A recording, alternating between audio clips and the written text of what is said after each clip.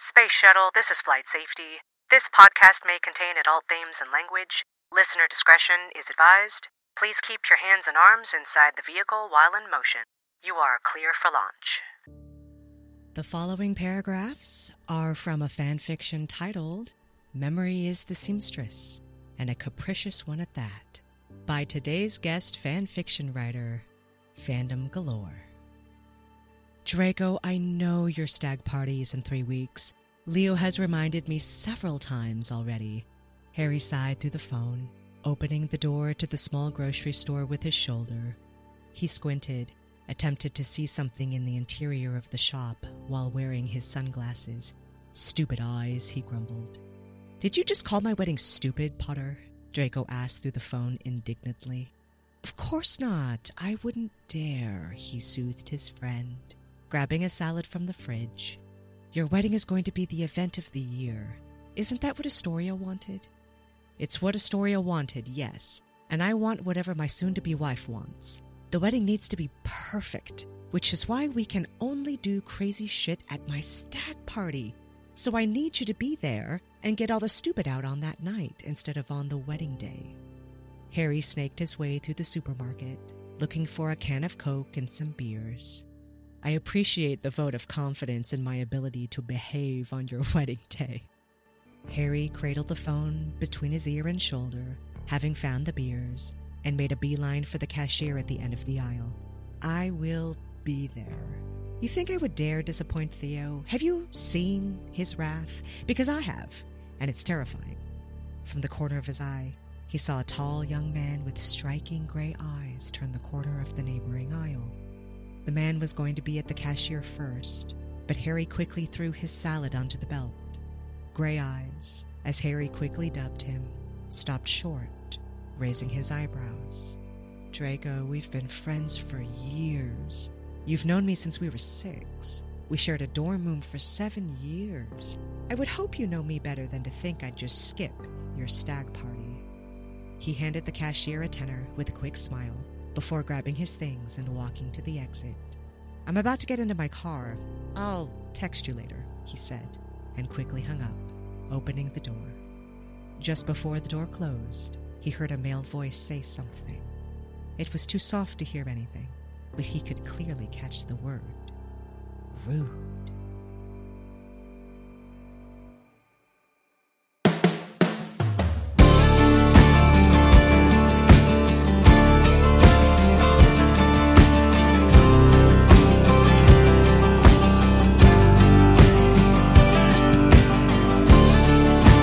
To the north, south, east, and west 4 corners of the world, greetings from the wild arid desert of the American Southwest.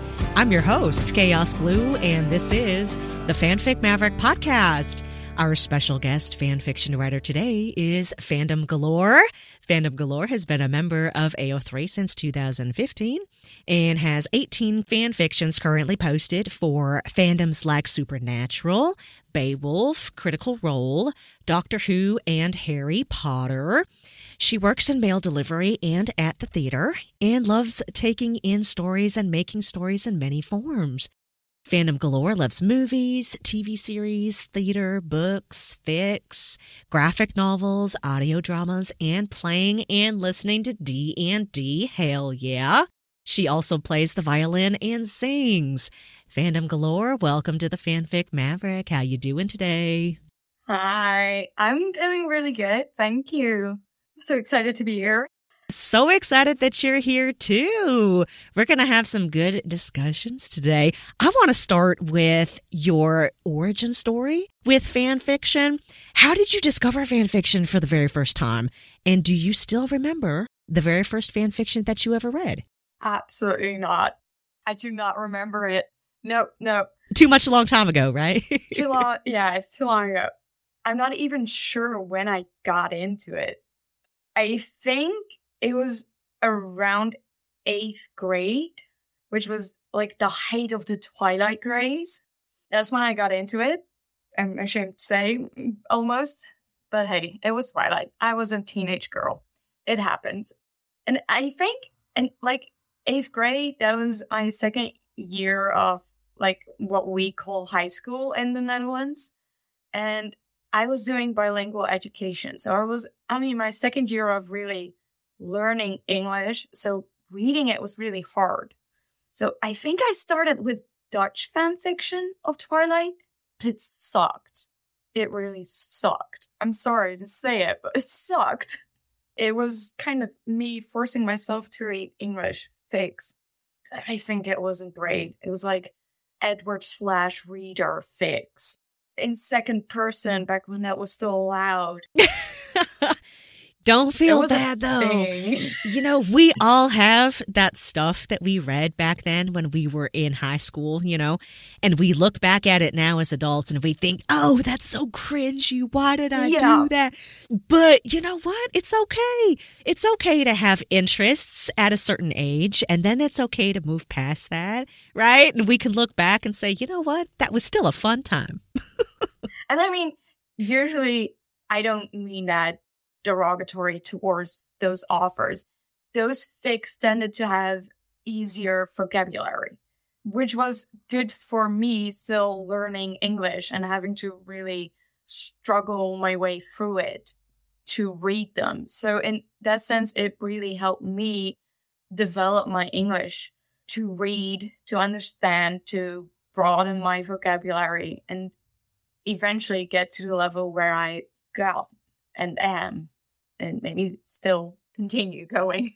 Yeah, I was going to ask you about that because I've talked to enough fan fiction writers by this point who English is not their first language.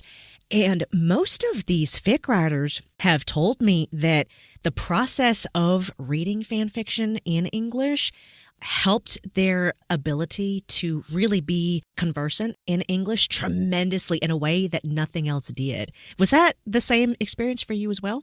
I don't know, because my journey for fan fiction was at the same time as me being forced in school to also talk Dutch. Like I had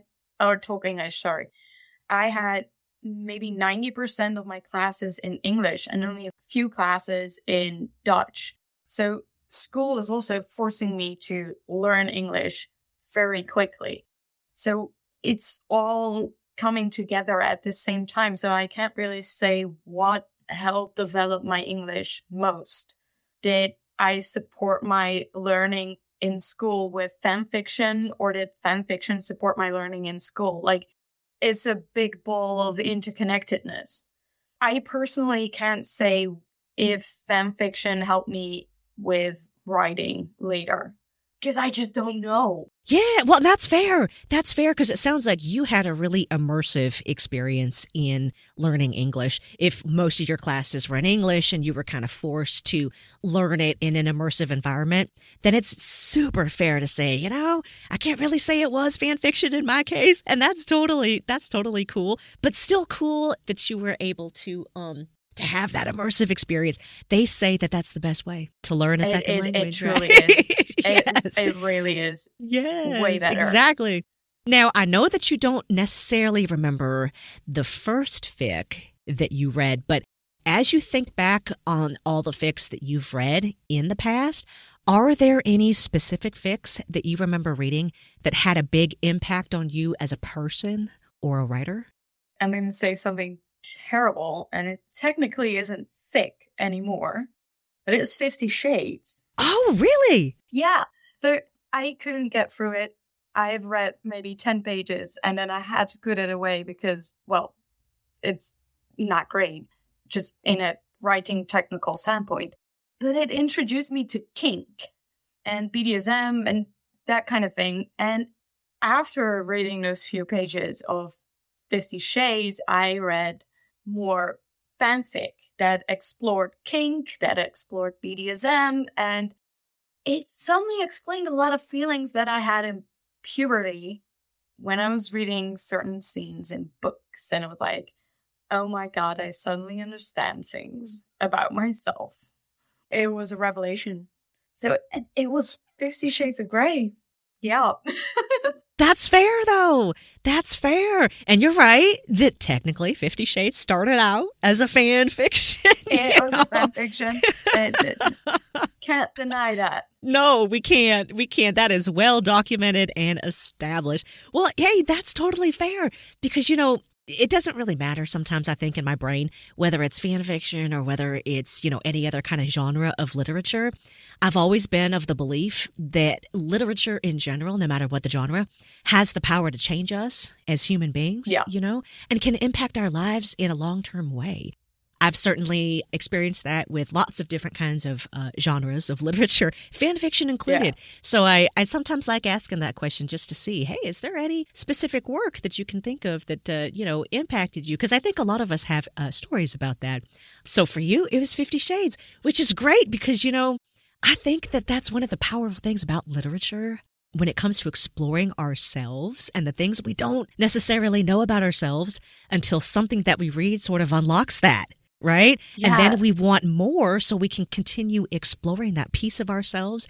And it can sometimes really help us understand where those things are coming from, what we like, what we don't like. It can be very helpful. Yeah. And I never expected it. I think it was such a thing that I never thought about. And I was like, 50 Shades. And back in that time, I was like, I'm sex averse, I'm ace. No, I don't need any of that. But I was interested in how is kink properly described because I was just intrigued. It was something I didn't know about, so I wanted to know. And then I started reading it and I was all of a sudden like, wait, is this what people feel when they masturbate? I'm starting to understand so many things about myself all of a sudden. And I was like, I was 20, I think, when this happened. And it was like, what's happening? It just happened. Right. Well, and what an important thing, I think, to explore, right? Yeah. Human sexuality, that's such a big part of many people's life experience. And so to understand that part about yourself, whether you're ace, whether, you are active, sexually with yourself or with a partner or whatever, those things are important to know about yourself for quality of life, right? It's important to explore. It did make me question my sexuality and I was like, okay, you know what? I'm not going to bother right now. I'm just, whatever. It's whatever. But it was such a revelation. I was like, this is too much for me right now. I'm okay. I've learned something about myself after this. That's enough for right now. Well, the fun thing about fan fiction is that once you kind of go down that rabbit hole of discovery, right? And all of a sudden you read something and you're like, oh, I like that. I like that a lot. I didn't even know I liked that, And then you kind of go down this rabbit hole of, well, I want more. And then you find all these other stories that have the thing that you like, or they might introduce other elements that you weren't exposed to before. And then you discover, oh, yeah, I kind of like that too. Or maybe you discover things you don't like, right? Which is just as equally important, right? Yeah. Stuff that you don't like. So it can really be this this progressive exploration of different things. And it just kind of goes on and on and on because there's an infinite number of fan fictions out there with stuff like that. So much. Yeah, so much, right? So I imagine at this point, since it sounds like you got into fan fiction early enough in your teen years, so at this point in your life, you've read lots, I'm sure, lots of different fan fictions, lots of different genres and stuff. I barely remember what I have and haven't. Exactly. Yeah, no, I'm the same way. I remember there are definitely works that stand out in my brain, but do I remember every single story I've ever read in my life? No. And that's okay. That's all right. But what are some things about fan fiction at this point in your life that surprise or excite you the most? I think it's more surprise than excite, but it's kind of both. It's how different writers can interpret the same characters in the same situations entirely differently. We put the same characters with the same ships and the same tropes over and over and over and over again. But every fic is different, and it's just, that's wild to me. Because how can different authors just say, I'm true to character by having them do A in this situation. And author D will say, no, no, no. The characters will do J, and that is awfully in character. And meanwhile, action A and action J are completely opposite. And that's wild to me because both are valid. Yeah, two things can be true at the same exact time. And it's wild to me. It's super surprising to see it happen. And at the same time, it's incredibly exciting because you think, oh, it's going this way, and then it's just taking a hard left to the other thing. And then you're like, oh, it's entirely different. Ooh. Yes, it's entirely different, but then it makes sense, though, in your brain as you're reading it. You're like, wait a second, this actually makes a lot of sense. And I feel like that experience is expansive for our own personal understandings of the character in the universe. Because then we can take that action, right, that the writer put in the fic and be like, well, now I can incorporate that side of this character into my personal understanding of who this person is, right? Yeah. And it's just this expansive experience where we're constantly learning and discovering new things about that character. And I think that is exciting. I agree with you on that point. It truly 100%. It truly is. I like thinking about it sometimes in musical terms. You know, you play the violin and you sing, so you might understand me when I say it this way. But you know how in music there are classic songs that we all know and we all love, right? And on those classic songs, people love to come along and they want to do a cover of that song. They didn't write the song. They didn't come up with it, but they want to do their own interpretation, their own cover of that song. So every time you listen to that one song done by different artists, different covers, it's going to sound familiar, but there's always going to be something unique, special, and different about it that you're going to love. I kind of see it the same way with fan fiction. Same character, same scenario, but the interpretation's just a little bit different. How about I throw in a little drums in there? Yes. Just a little electrical guitar. What happens when I do that? And then it's like, oh my God, it's so different right now. But I like it. Yes, exactly. So, you know, fic writers are out there singing songs. Just throwing in electrical guitars. Exactly. Yeah. It might be a song we've heard a million times, but it's going to be just a little bit different every single time. And we love it. Yeah, and we love it. And we want to hear more. We want to keep hearing the song. So it's funny when I hear fic writers get anxious sometimes about writing a certain story because they'll be like, oh, this trope has been done a million times, or this story has been done in this universe a million times. And I always tell them, write it anyway, because nobody's going to sing that song quite like you do. No, and it harkens back to, there have been studies, I think, in the psychology field, how people always come back to the same movies, the same TV series over and over again instead of watching something new. Because watching something new gives us a lot of anxiety because we don't know how it ends and where the story goes. Well, what we do know is like, it's our comfort because it doesn't give us anxiety. We know where it's going. We know what's going to happen. And that's nice and gives us a comfort cocoon, basically. It's why all Hallmark films are the same. You can just put one on, not watch, and you look up and you're like, oh yeah, they're going to kiss. And that's fine. Yes. It is that's fine. Incredibly comforting. But that's kind of the same with fan fiction. In the end, in 90% of the fics, we know where it's going. And that's comforting. So we can read without anxiety. And that's why we love fan fiction, and that's why we read fan fiction over the millions of original fiction books out there.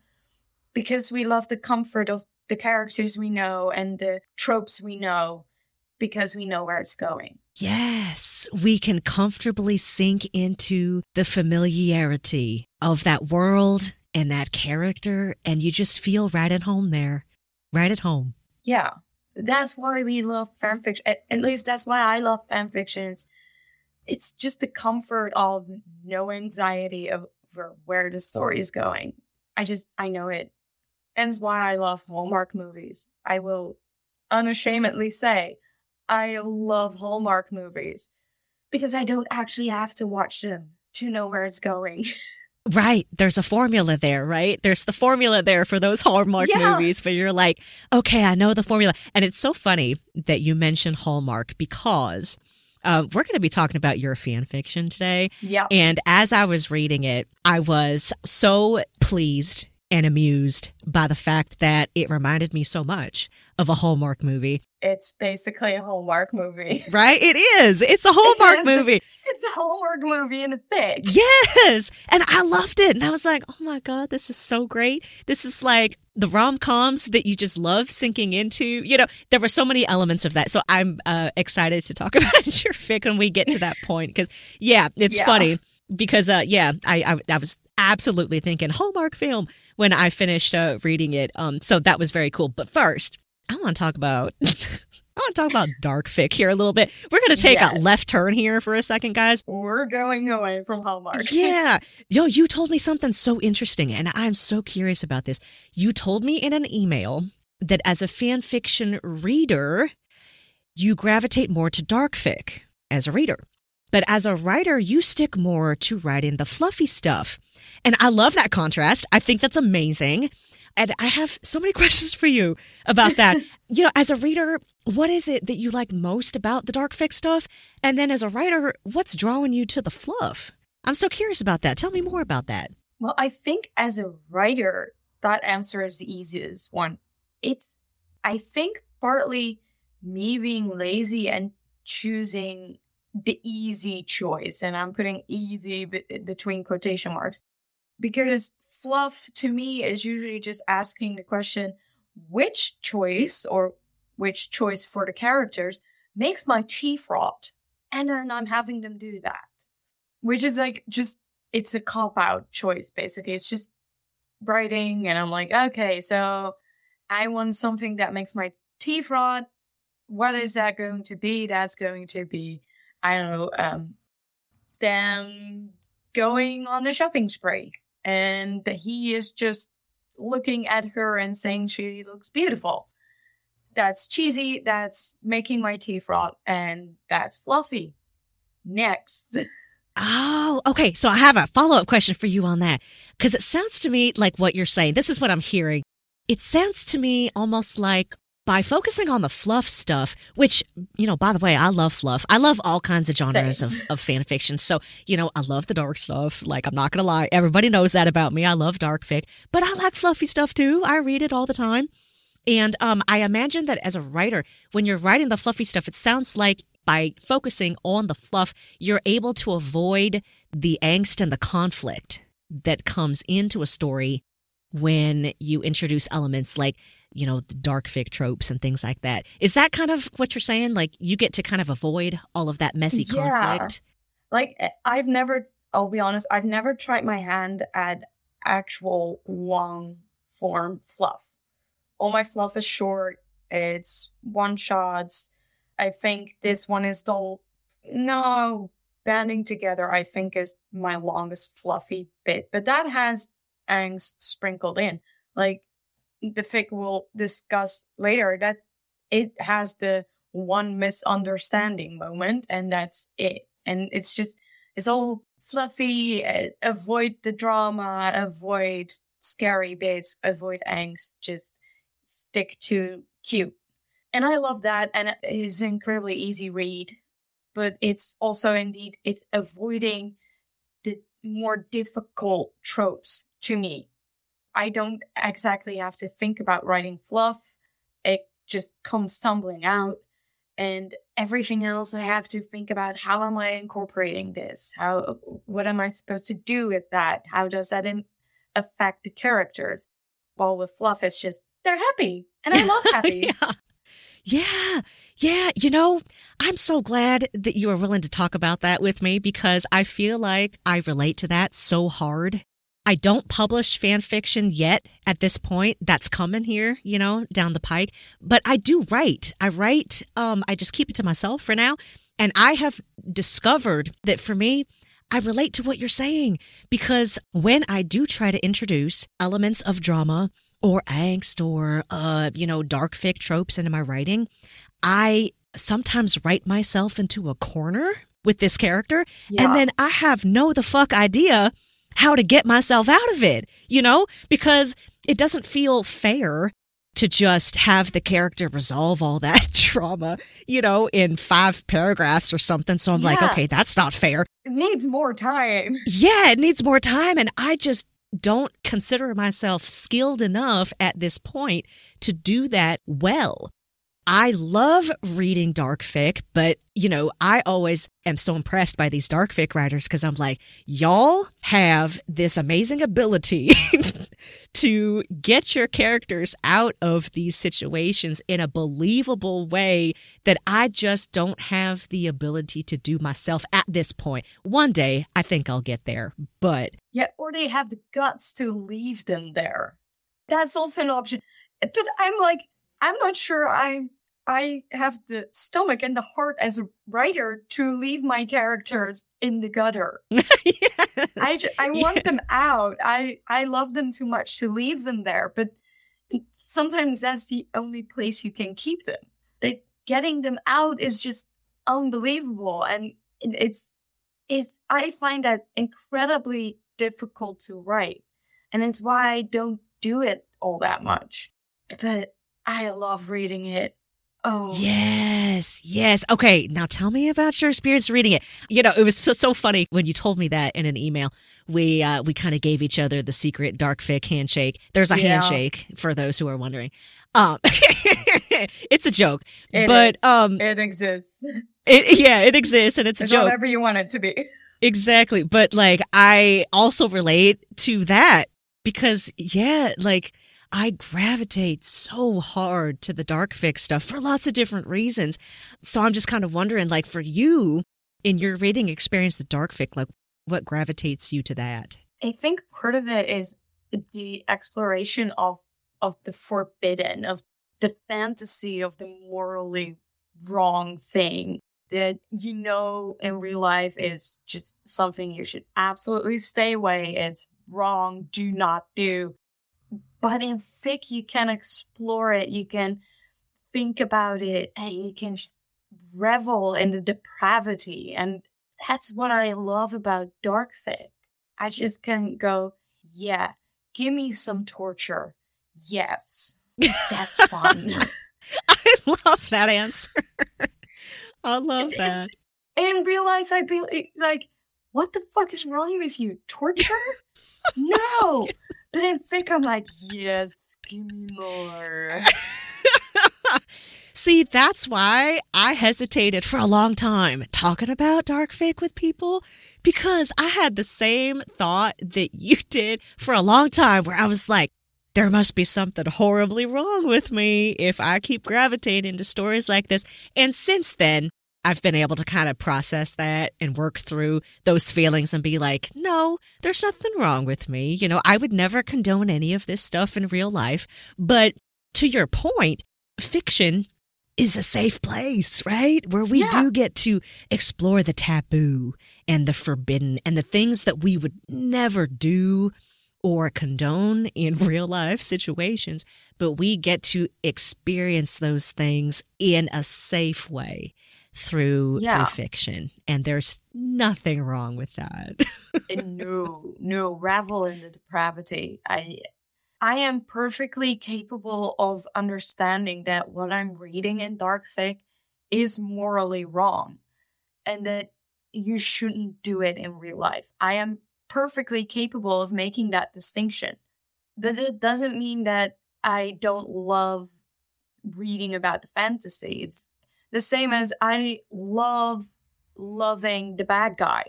But I never want my boyfriend or girlfriend to be the bad guy. Because that's a horribly toxic relationship, and you cannot turn them around no matter how many times it's done in the movies and the books. It doesn't happen, or so rarely that you shouldn't bank on it. I am perfectly capable of separating fantasy and reality from each other. And that makes me think, why is it then wrong to just enjoy my escapist fantasy for an hour a day. Oh my God. I love that you brought up the bad guy thing. I love that, by the way. We all love the... Yes. Sometimes our favorite characters are the bad guy. And it is so strange to me when people don't like that and they get all bent out of shape about that. And they want to say, this ship that you like, this is so toxic and that's horrible and that's bad. Yes, I love the toxicity. Exactly. Like, Thank you. That's why I like it. Thank you very much. Or whatever, because you're right that in real life, you know, hopefully, right, you understand the distinction and you would understand, like you said, you would never want someone like that for your actual real life partner. But it's so much fun to explore in fiction. It's so much fun to explore these, you know, bad guy, bad girl type of characters and, you know, all those kinds of things. Gimme. Exactly. So I'll never understand the folks that are just like, this shouldn't exist. It's so toxic. It's like, okay, well, yup, it is. And I like it. So I don't know what to tell you. It. For some people, I understand that it hits close to home. But at the same time, I'm like, just because it hits close to home for you doesn't mean that I can't enjoy my fantasy. That's why figs have tags, why they have content warnings, and why you can stay away from certain ships, characters, because they are in general portrayed in a certain way that you don't like. And that's fine. And I'm like, you can curate your own experience, you know?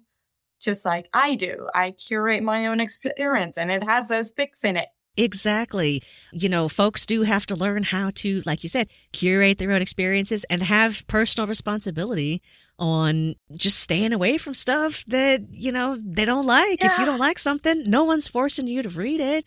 You know, it can exist without you interacting with it, and that's just fine. Yeah. Now, I always appreciate people who like reading all that dark stuff because I get it. So, but yeah, I just wanted to kind of hear your thoughts on that because, again, I think that's so interesting. And I can absolutely understand why you would gravitate more towards the writing of the fluffy stuff. Because, in my own experiences with writing stuff, I totally get where you're coming from on that. It's hard. It can be really hard. So for now, I leave that to the professionals, the folks in fandom who are so much better at it than me.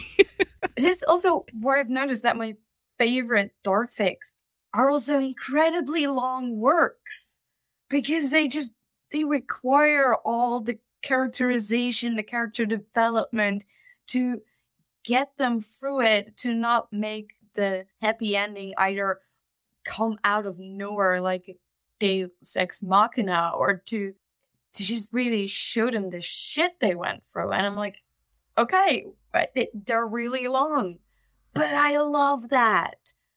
I don't think I can read 450k words of fluffiness in a fic, but I can read it in dark fic.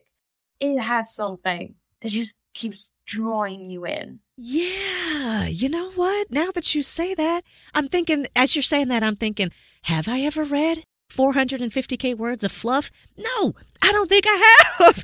I don't think you'd have teeth left. Yeah. Well, what exactly can you say about fluff? What exactly can you say for fluff for 450k words? But with the dark fics, oh my God, yes you can. Yes, you can. Just torture them some more. Well, you know what? It's good for us though, because you know if you're a dark fic reader and you like that, then you get to just play around with these really long fan fictions that take you a while to get through, and that's always nice. I appreciate that. It's really nice. It's really nice. Oh my God. Well, we're talking about a fandom here today that has lots of different genres of fan fiction written about it. You got your fluff, you got your dark fic, and everything in between. And of course, that's Harry Potter. We've been covering Harry Potter a lot this year, I know, folks. But, you know, it's such a big fandom. So it's inevitable that this one's going to be covered a lot. But we've been trying to bring in different pairings and different ships and different things like that to kind of mix it up here. So today, we're kind of talking about a story that has Harry Potter with Cedric Diggory, which I dig, you know, pun intended. Super cool. Real quick, just what brought you into the Harry Potter fandom in the first place? Ooh, I think I got in at the same time, like the Twilight craze, because I went through a bunch of different fandoms at the time, like Twilight, Harry Potter, Supernatural, Doctor Who, like everything at the same time. The big five, right? the big five, yeah. Super Hulock. And then Harry Potter and Twilight. That was basically it. But I really got back into the Harry Potter fanfic at the start of the pandemic. It's 2020. My sister sent me a Discord invite for the Harry Potter Fanfiction Club. And that's when I've been reading a little bit more shortly before that, like 2018, 2019. Some Hermione, mostly, that my sister sent me, and then we'd read the same fics. But really, by joining that Discord server, I really got back into it. I've been active ever since, and really reading. They got me back into writing. I will definitely give them that. I hadn't written in years. And then I got there, and I started writing again. So I will give Harry Potter Fanfiction Club that honor. Now, is that because you had all of that encouragement from others in the community? Is that one of the things that kind of encouraged you to get back into the writing? Yeah, partly. They also, and we still do, have Drabble challenges. So it was like, you get a challenge to write maybe 500 words or 700 words about, I don't know, and one of the fics on my AO3 is you had to choose a place. And I chose the Hufflepuff common room. And then your Drabble had to be set in that place. And those were the little things, and I could at first just post safely on the Discord and no one else would see it, just the Discord, and it would get buried. And I was like, okay, that's fine, that's safe. And I started to branch out from that, started writing more, started writing longer, started posting to AO3 again. And I was like, okay. That's where I got more confident because I got positive feedback. People saying, oh, I love that. And that was really what I needed to really get back into writing. Just the small bits and not really having to think of everything myself. That's why I really like doing fests. You don't have to choose everything, but you get something and you just have to work with that. You don't have to come up with a premise and where does it go and which characters do I choose and what ship do I make of that. It's just you get something and you start building from it. It was really good as a foundation for me to get back into writing. Right. It sounds like it gives you that structure or that direction, they kind of point you in a specific direction, and then you can just run with it and be like, okay, I got my structure. I can kind of just run with this. It also limited you. It was like, write 500 words maximum. And back then, 500 words for me was a lot. I was like, oh, well, if I get to 150, I'll be happy. And now I'm like, 500 words? Can I get maybe 750, please? No? Fuck. That's changed. Yeah, but I love that. I love that you were able to start in this safe environment, in this safe place, because, a lot of us, I think, get, overwhelmed or discouraged when we think, oh my God, everyone else is writing 25 chapter, 100K plus fics, and that just seems like so much, and I'll never be able to do that. But, it sounds like in this community, you were encouraged and there was a lot of cheerleading going on and all of these fests and prompts and stuff. And you were able to safely write something small enough for you to feel like, hey, I can do this. It might be a challenge for me at first, 500 words or whatever, but you were able to kind of like build that ability to do that, right? And then from there, you can kind of build on that and try for more later. Whereas now, now it sounds like you're able to do more. And I wanted to ask you more about that later on. But I love that. I love that being in this community with other people to cheerlead you has been such a positive experience, especially for your writing. That's wonderful. Yeah. Yeah, I love them. They're amazing people. I love them. Good. That always makes me so happy when I hear stuff like that because, you sometimes hear a lot about all the drama that goes on in fandom. And drama does happen. It does. It happens everywhere. But I love hearing about the good stuff that people are doing out there. We try to avoid the drama. Right. And knowing that there are places out there where you can just have a good time and be yourself and kind of explore and grow as a person, as a writer. That's always wonderful to hear. Now, your fan fiction today, was that inspired by one of these fest challenges? Yeah, it was. That's what I thought, because at the end of it, you had this author's note with certain words in it, and I thought, oh, that's cool. That sounds like this was some part of a fest or a challenge or something. Yeah, it was. It was written for Untagged Fest. We do that with Harry Potter Fanfiction Club. We've done it twice now. In 2021 and 2022. And it's a fest in which you get 2 genres, of which you have to use at least 1, and 5 characters, of which you have to use at least 2. And then you post it, and you don't tag anything except content warnings. So I liken it to thick spelunking, because you don't know what you're going to get as a reader. You're just like, well, I have a summary. Could be good, could be bad. I don't know. I don't even know which characters are in it. It's so much fun because even as a writer, you don't even have to think about the tags. You're just like, post. And as a reader, you're going in like, but where is this going? I don't know where this is going. And it creates such fun for both readers and authors. Right. It's keeping that element of surprise. And I love that. The fic we're talking about today, it's called Memory Is The Seamstress. It's a one-shot, a longer one-shot. Tell us what this story is about and what inspired it, besides the prompts that you received. Well, the fic is about Harry. It's a Muggle AU, so it's an alternate universe in which everyone is just normal, no magic, nothing. And Harry decides to sell the cottage in Godric's Hollow because he hasn't been there since the night his parents were murdered. And he's like, it just needs a little patch job and then it will be gone from my life. That can't be all to hurt now, can it? Well, it's never that easy, is it? So, not for storytelling purposes, it's not. For storytelling purposes, it's not that easy. Like we've mentioned before, it's basically a Hallmark movie. It's formulaic, but also comfy to consume. And as it was a fic, I had certain options, and I tried to patch my characters together. I had several characters as options.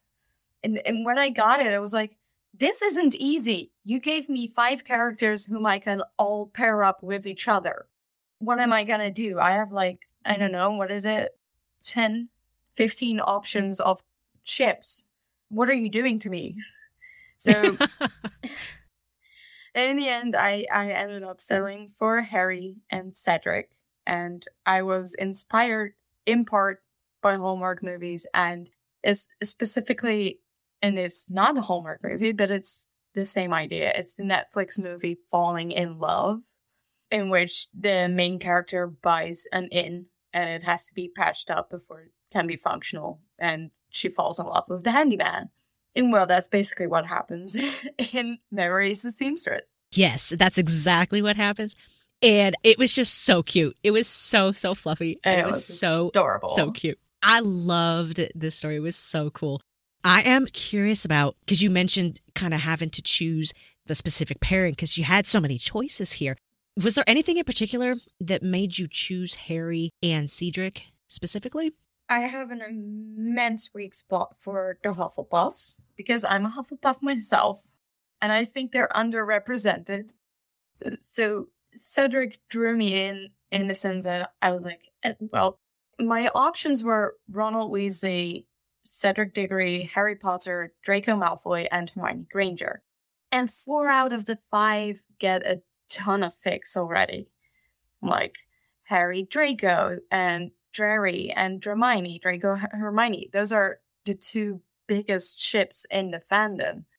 And then there's Hermione and Ron, which is a massive cannon ship. And I was like, oh, and then Harry Hermione is also a really big ship. And I was like, yeah, but Harry Cedric doesn't really get all that much love. Cedric in general doesn't get all that much love. I want to give them some love. And at the same time, I'm like, there's this relationship that you kind of see, especially in Goblet of Fire, but it starts back in Prisoner of Azkaban, where we meet Cedric for the first time. And that's in the big Quidditch match where Harry gets attacked by the Dementors and falls off his broom. And Cedric doesn't realize when he catches the snitch that Harry has fainted. And he's trying to give back the points and say, no, we need to do this over. There's something in Cedric that is incredibly... He doesn't think, I won from Harry Potter. Woo, I beat the Wonder Child.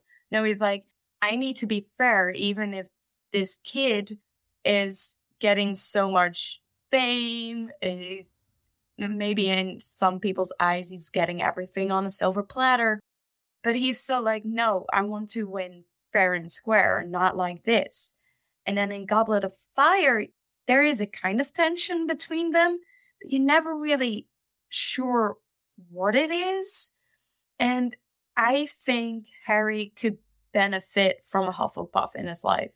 I think Cedric is the stereotypical Hufflepuff, which I don't particularly like. But hey, that's what we have.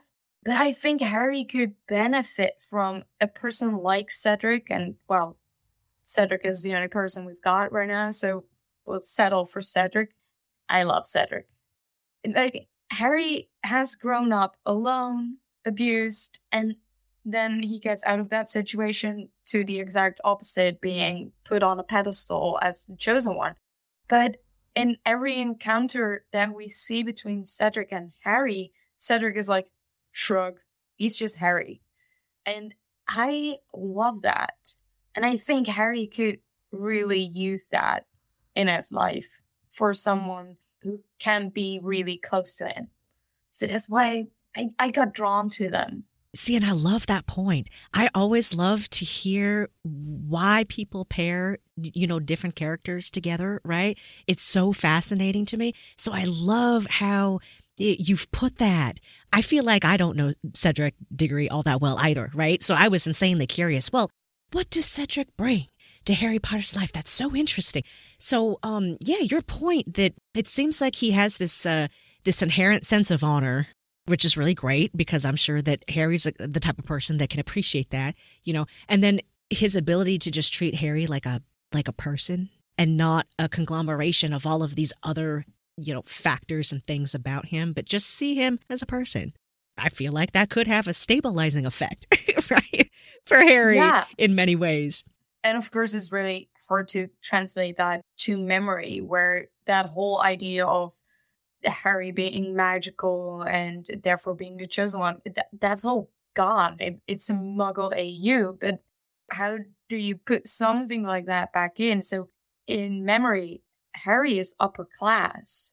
He grew up with Sirius Black. He grew up, well, in my mind, he went to Eton. He got Oxbridge, the whole shebang of British upper class, while Cedric is just the small town handyman. He's gone to the local school. He's never really been outside of his town.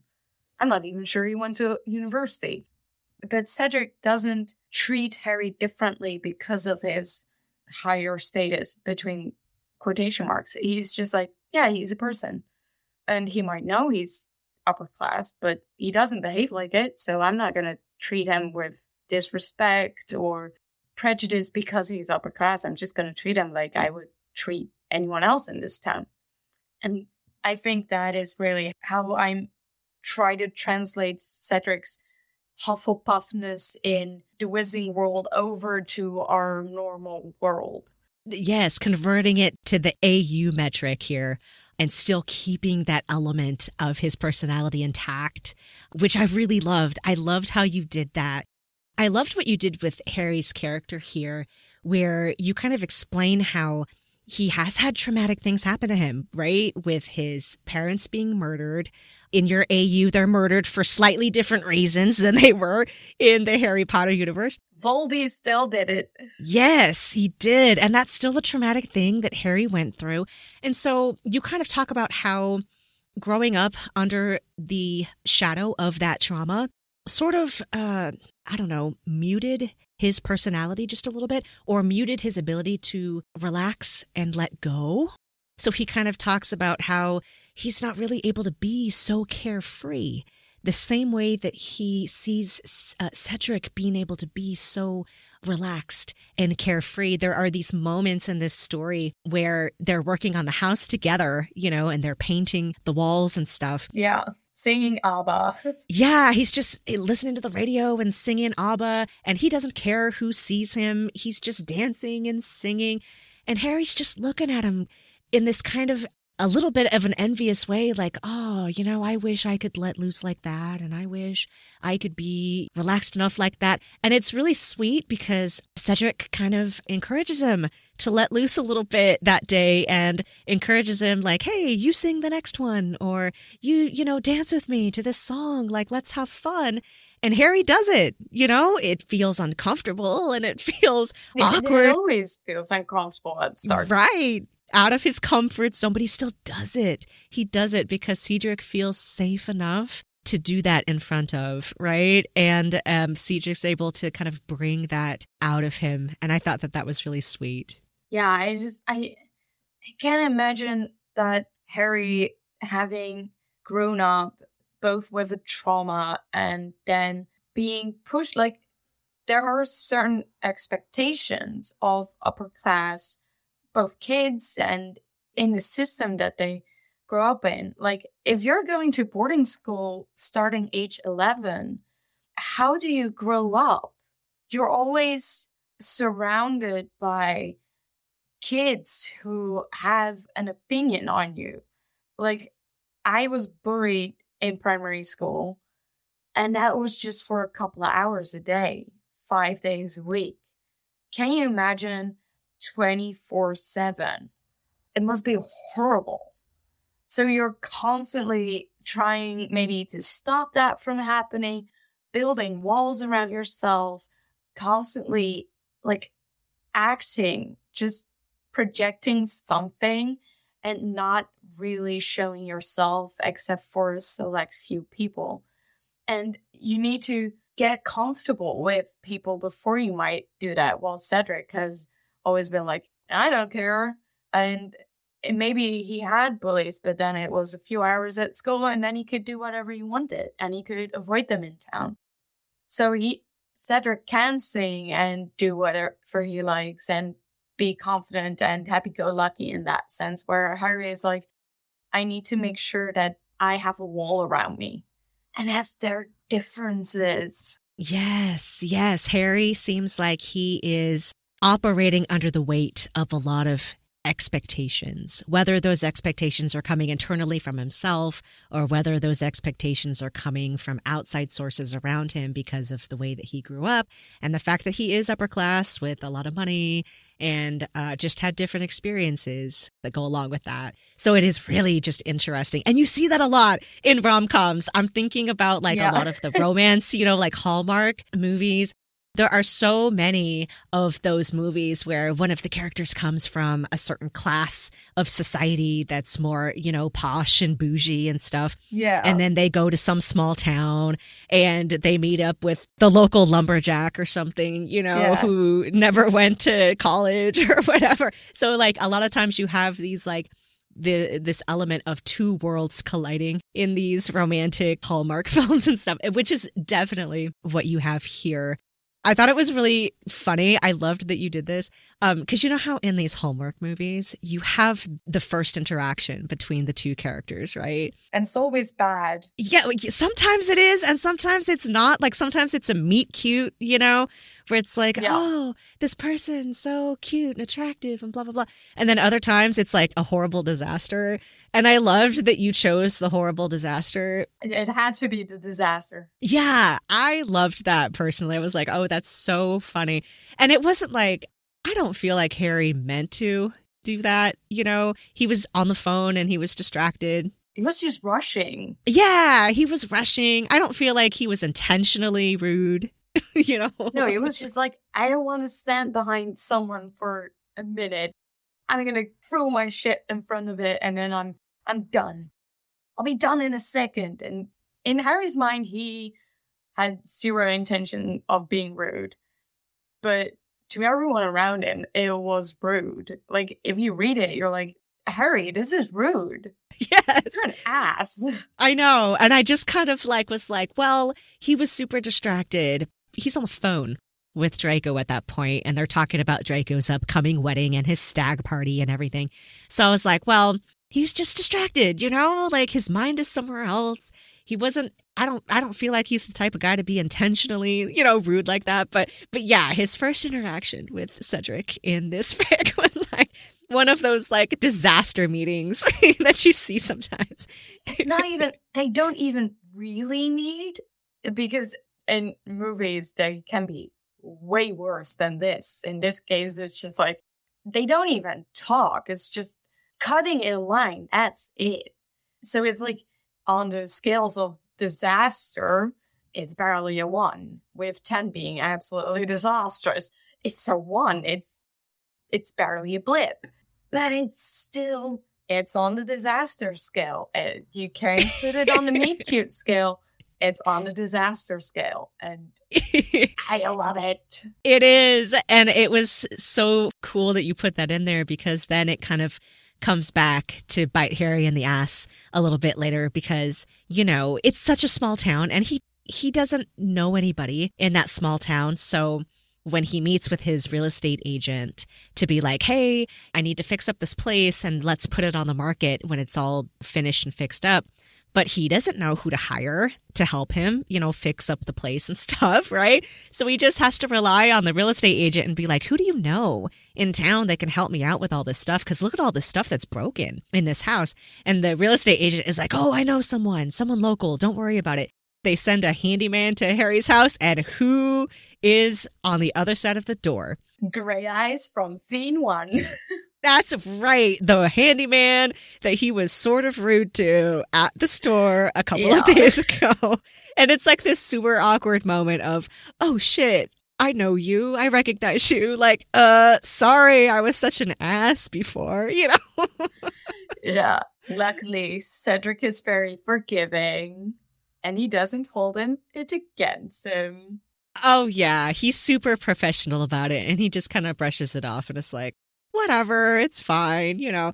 And it's just kind of cool that they get to know each other slowly through the process of fixing up this house. Because I was impressed by the fact that Harry decided to get his hands dirty here. If it was me, I don't know too much about fixing up houses, so I would have just let the handyman handle it. But Harry's like, no, like, I can help. There's things I can do. So let me get my hands dirty. So they have a lot of time, weeks of working together, fixing up this house to really kind of get to know each other and spend time together.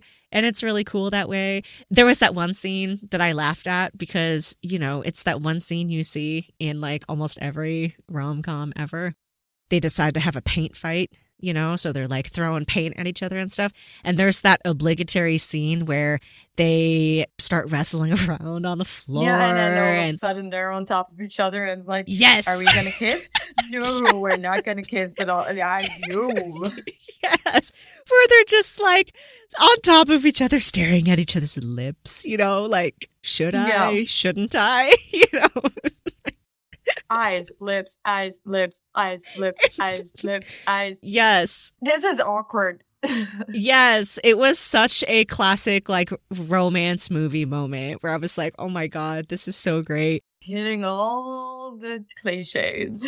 Exactly. And of course, there's a happy ending to all of this, which you would expect luckily in a Hallmark romance. So it ends well and everything. So all's well that ends well. Absolutely 100% satisfied when I was finished with this and was like, oh, that was exactly like experiencing a romance movie. I loved this. So you did an amazing job, first of all. Thank you.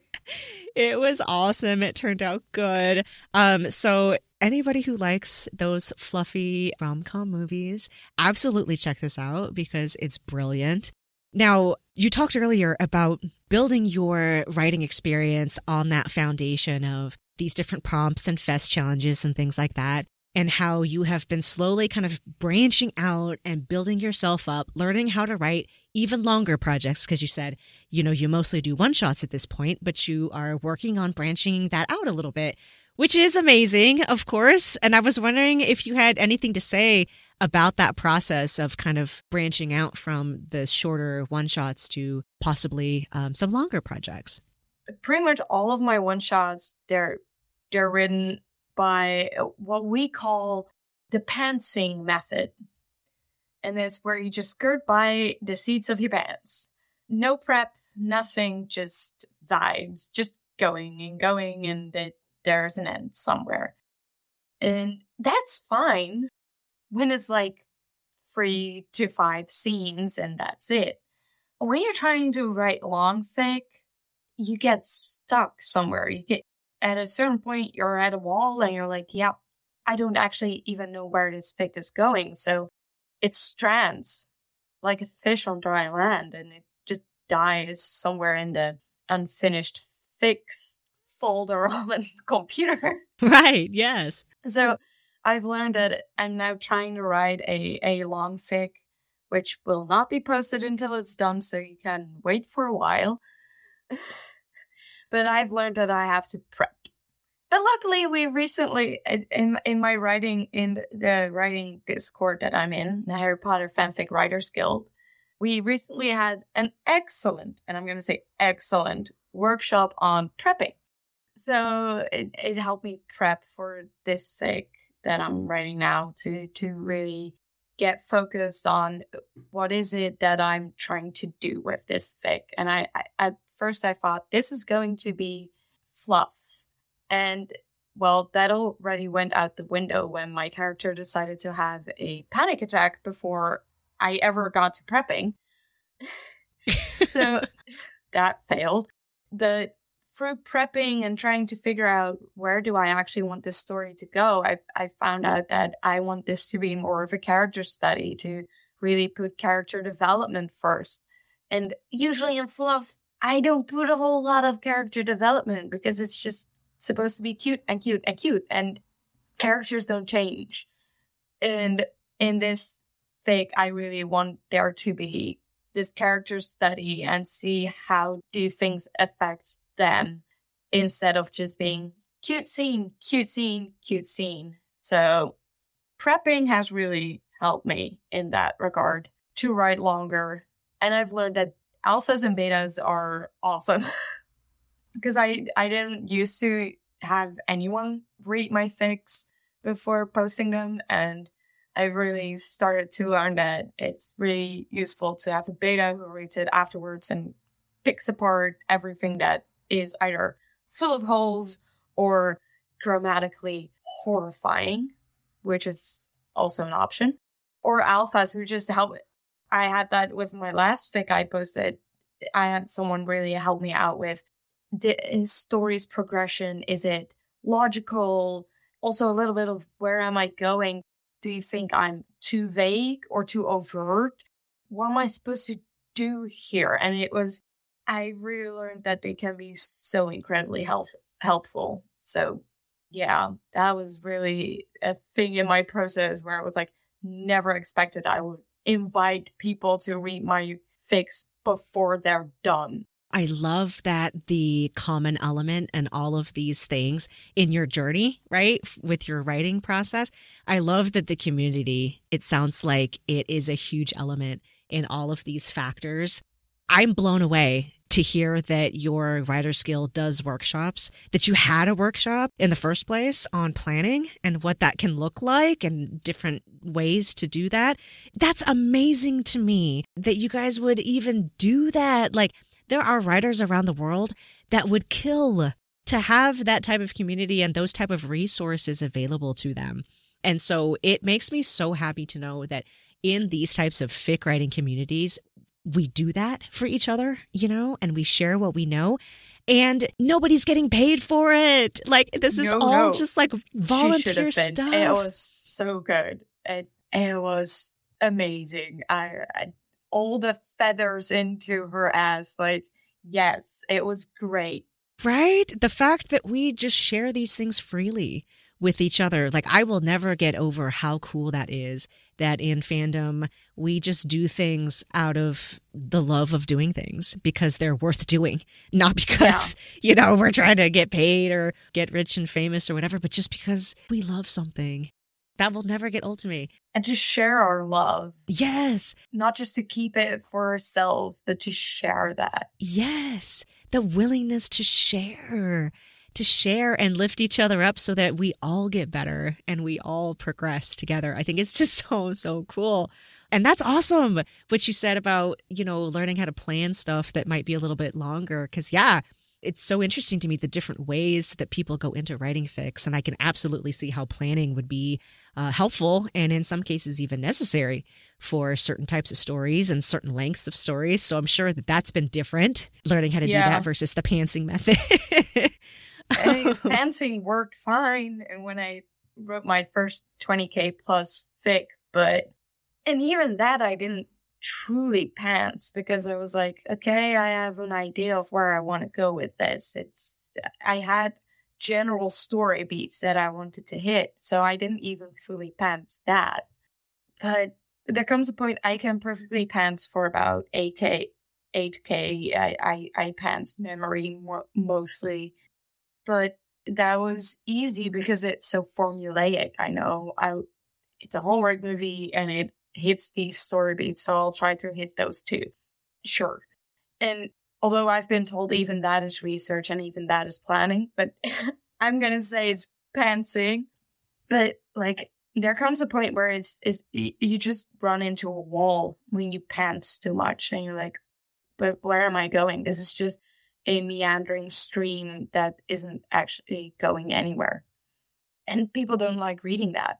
Yeah, so it can be helpful to have a map, sometimes it can be helpful. Although I have to say that there are some times when I feel like a story that I just read was gorgeous and beautiful and amazing to read, and it had no plot to it. Like, the fluff or whatever was going on in the story was the plot, and I think that's okay too. I really do. It's not my specialty though. I know.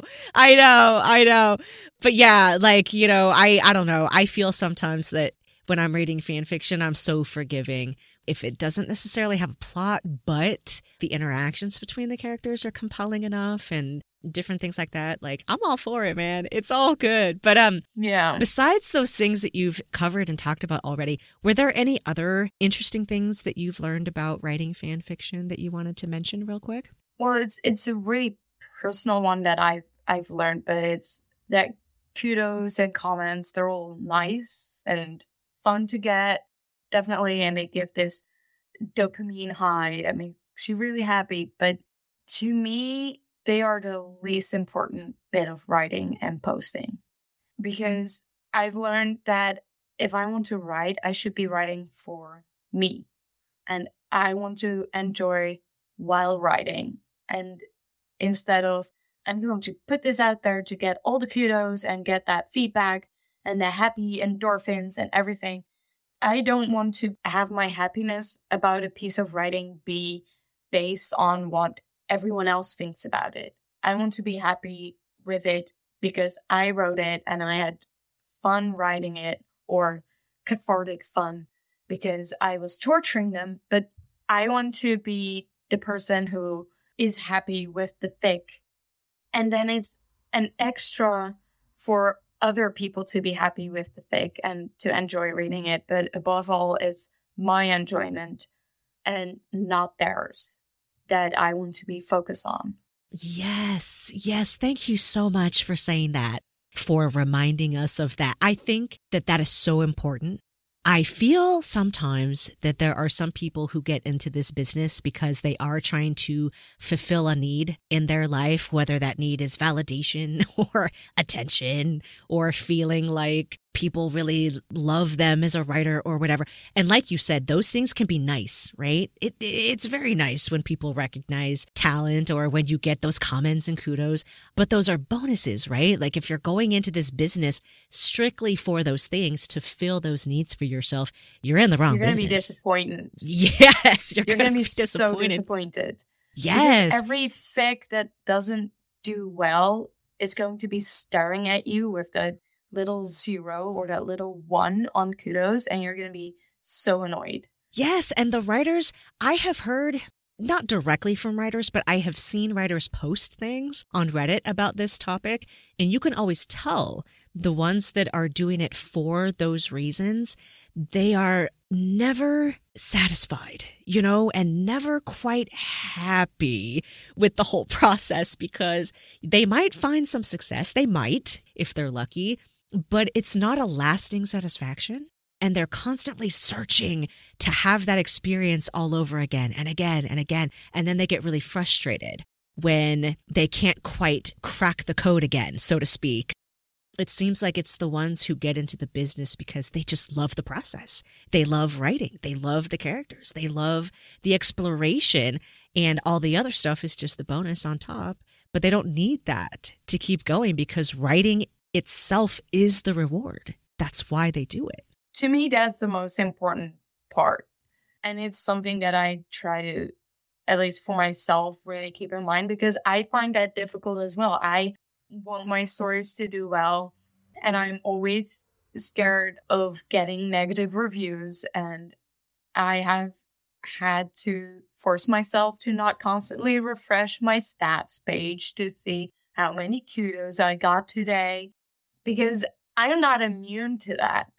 But it's why I remind myself, but did you write it for them or did you write it for you? And I'm like, I wrote it for me. And that's the most important part. Okay, so fuck those kudos. It's a nice email to get, but when it doesn't come for a day, that's also fine. So that's where I try to keep my mind. Yes, and I love that. I think that's so healthy. And it's a good reminder that it is okay to put ourselves first. That's not a selfish thing. It is not.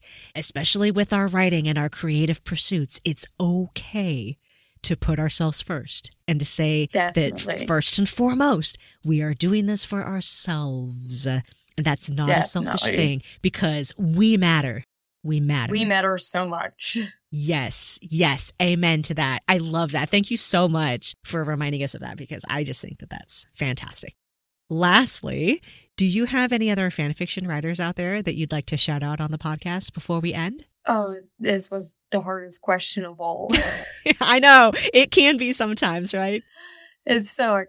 Well, I can't ignore my wonderful beta for memory, which was Feminist Barbie. She's tagged at the top, so please check out her profile. Yeah, we have Venomous coming up on the show here sometime soon this year. Nice. So that'll be she cool. Writes wonderful fics.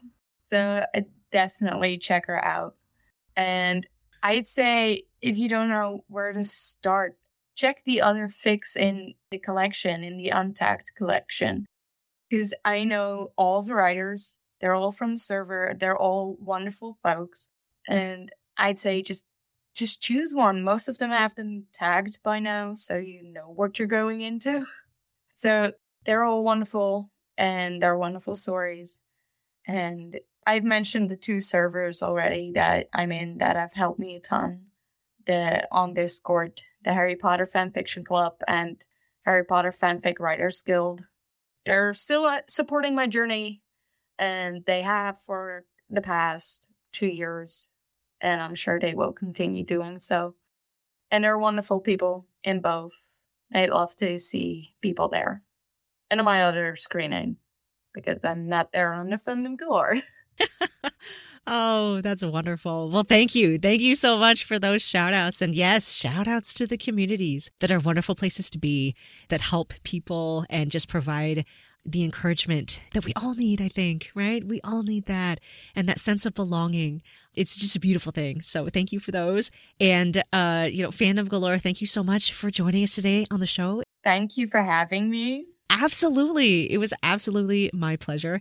Check out her stories on AO3 and give her some love. You can find the Fanfic Maverick online at fanficmaverickpodcast.com, on Tumblr at Fanfic Maverick Podcast, on Instagram and Twitter at Fanfic Maverick, and I can always be reached at fanficmaverick@gmail.com. Thank you all so much for listening. Don't forget to subscribe. I will see you next episode. In the meantime, keep on rolling.